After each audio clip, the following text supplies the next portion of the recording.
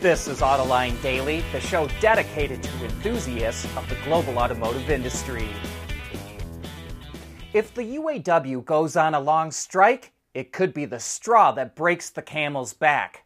There's a lot of small automotive suppliers that are financially stressed right now, and a strike that lasts over 2 weeks could cause them to collapse.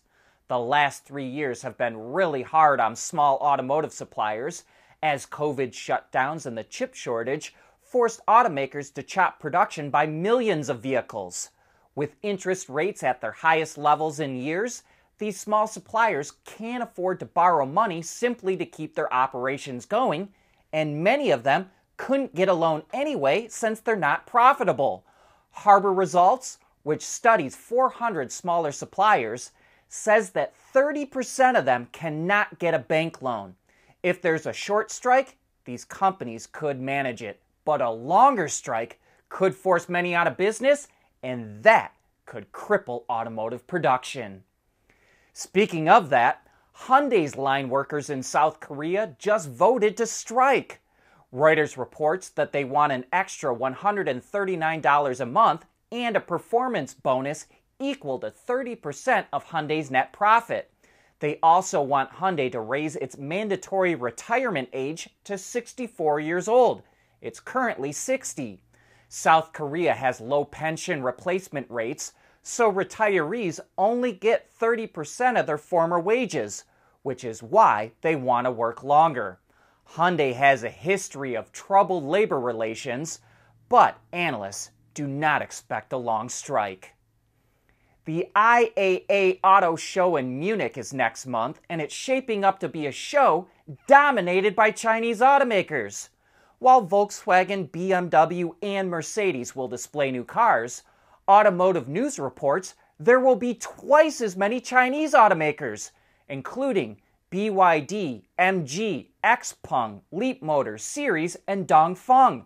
CATL, the battery maker, will be there too. Some European auto execs have voiced their concern about Chinese EVs taking over the entry-level segment in Europe. Which automakers are the best at writing software? The Americans and the Chinese. That's according to an index created by Gartner, the consulting firm. It calls it the Digital Automaker Index, and it studies the software capabilities of automakers in 8 different areas, including leadership, talent, corporate culture, architecture, connected vehicle, autonomy, electrification, smart cockpits, and online sales. And not surprisingly, Tesla tops the list. It's followed by NIO and XPeng, then come Rivian, Lucid, General Motors, Geely, and Ford. VW and Mercedes are in the top 10, but the Japanese and Koreans are at the bottom of the list. At Teijin Automotive Technologies, we combine world-class composite materials expertise with cutting-edge designs because, frankly, there are better ways to lightweight vehicles. So lighten up with Teijin Automotive Technologies, the formula for better mobility.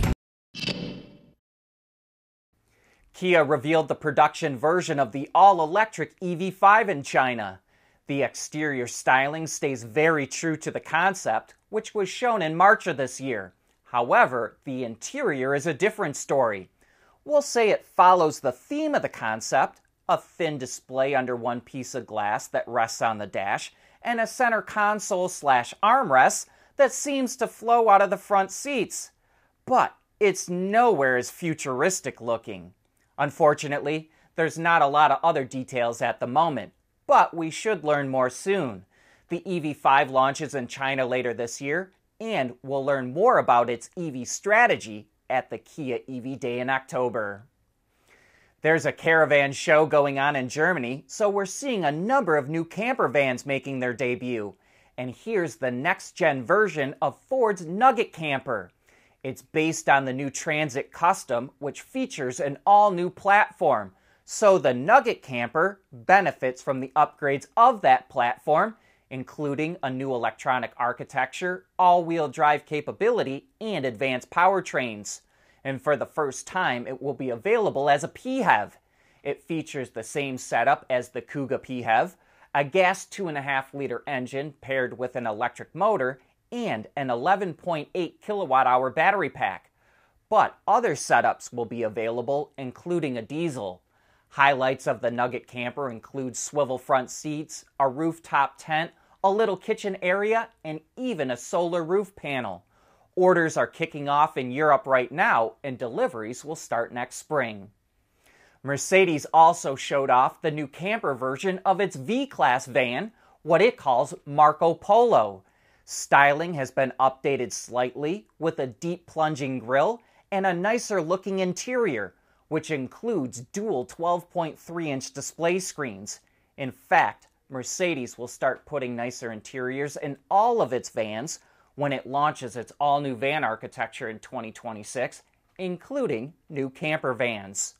The Marco Polo also features a new interface that allows owners to control camping functions right from the center screen or their phone, as well as a new air suspension system. Like the Ford van, it also features a rooftop tent and kitchen area, but its appliances pull out of custom drawers. And we've got one more camper reveal. And while the new Earth Cruiser kit for the Hummer EV wasn't revealed in Germany, it certainly fits with the overall theme. And it's like one of those campers that can drop into the bed of a truck, but much more sophisticated. The body is made from carbon fiber and is integrated directly into the chassis of the Hummer. The roof extends up to reveal a full-size RV mattress, as well as a small kitchen area and display screen. GMC says the Earth Cruiser kit will be available to owners sometime next year. Sales of new vehicles are expected to be strong in the U.S. this month. According to a forecast from J.D. Power and Global Data, automakers will sell more than 1.3 million new vehicles this month, up 15% from a year ago. That includes both retail and non-retail or fleet transactions. Part of the growth is due to improving inventory levels, which are expected to be nearly 50% higher than they were last year. And while average transaction prices are estimated to go down 1.2% this month, car buyers are expected to spend $47.8 billion on new cars, which is 10.5% more than last year and a record for the month of August. Carlos Ghosn, the former CEO of Renault and Nissan, is the subject of a new docu-series on the Apple Plus streaming service. The 4-part series will give a detailed look at his life, from his childhood to his rise to become the head of Renault and Nissan, and of course, his dramatic escape from a Japanese prison to flee to Lebanon in order to avoid charges that he misappropriated Nissan money. But that brings us to the end of today's show and this week. Thanks for tuning in, and I hope that you have a great weekend.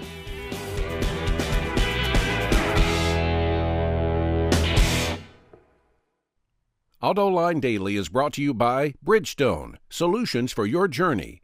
Intrepid Control Systems, over-the-air engineering, boost your game. Scheffler, we pioneer motion. And by Teijin Automotive Technologies, the formula for better mobility. We want to know what drives your testing. OTA, connected car, diagnostics, remote testing. Intrepid Control Systems is here to help you work from anywhere. Intrepid Control Systems, driven by your data.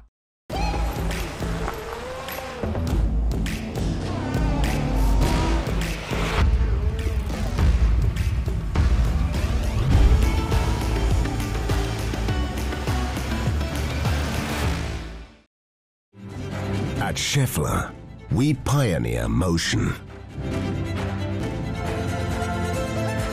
Electrifying mobility. Manufacturing smarter. Reducing CO2 emissions. Making energy production clean. Scheffler pioneers motion to advance how the world moves.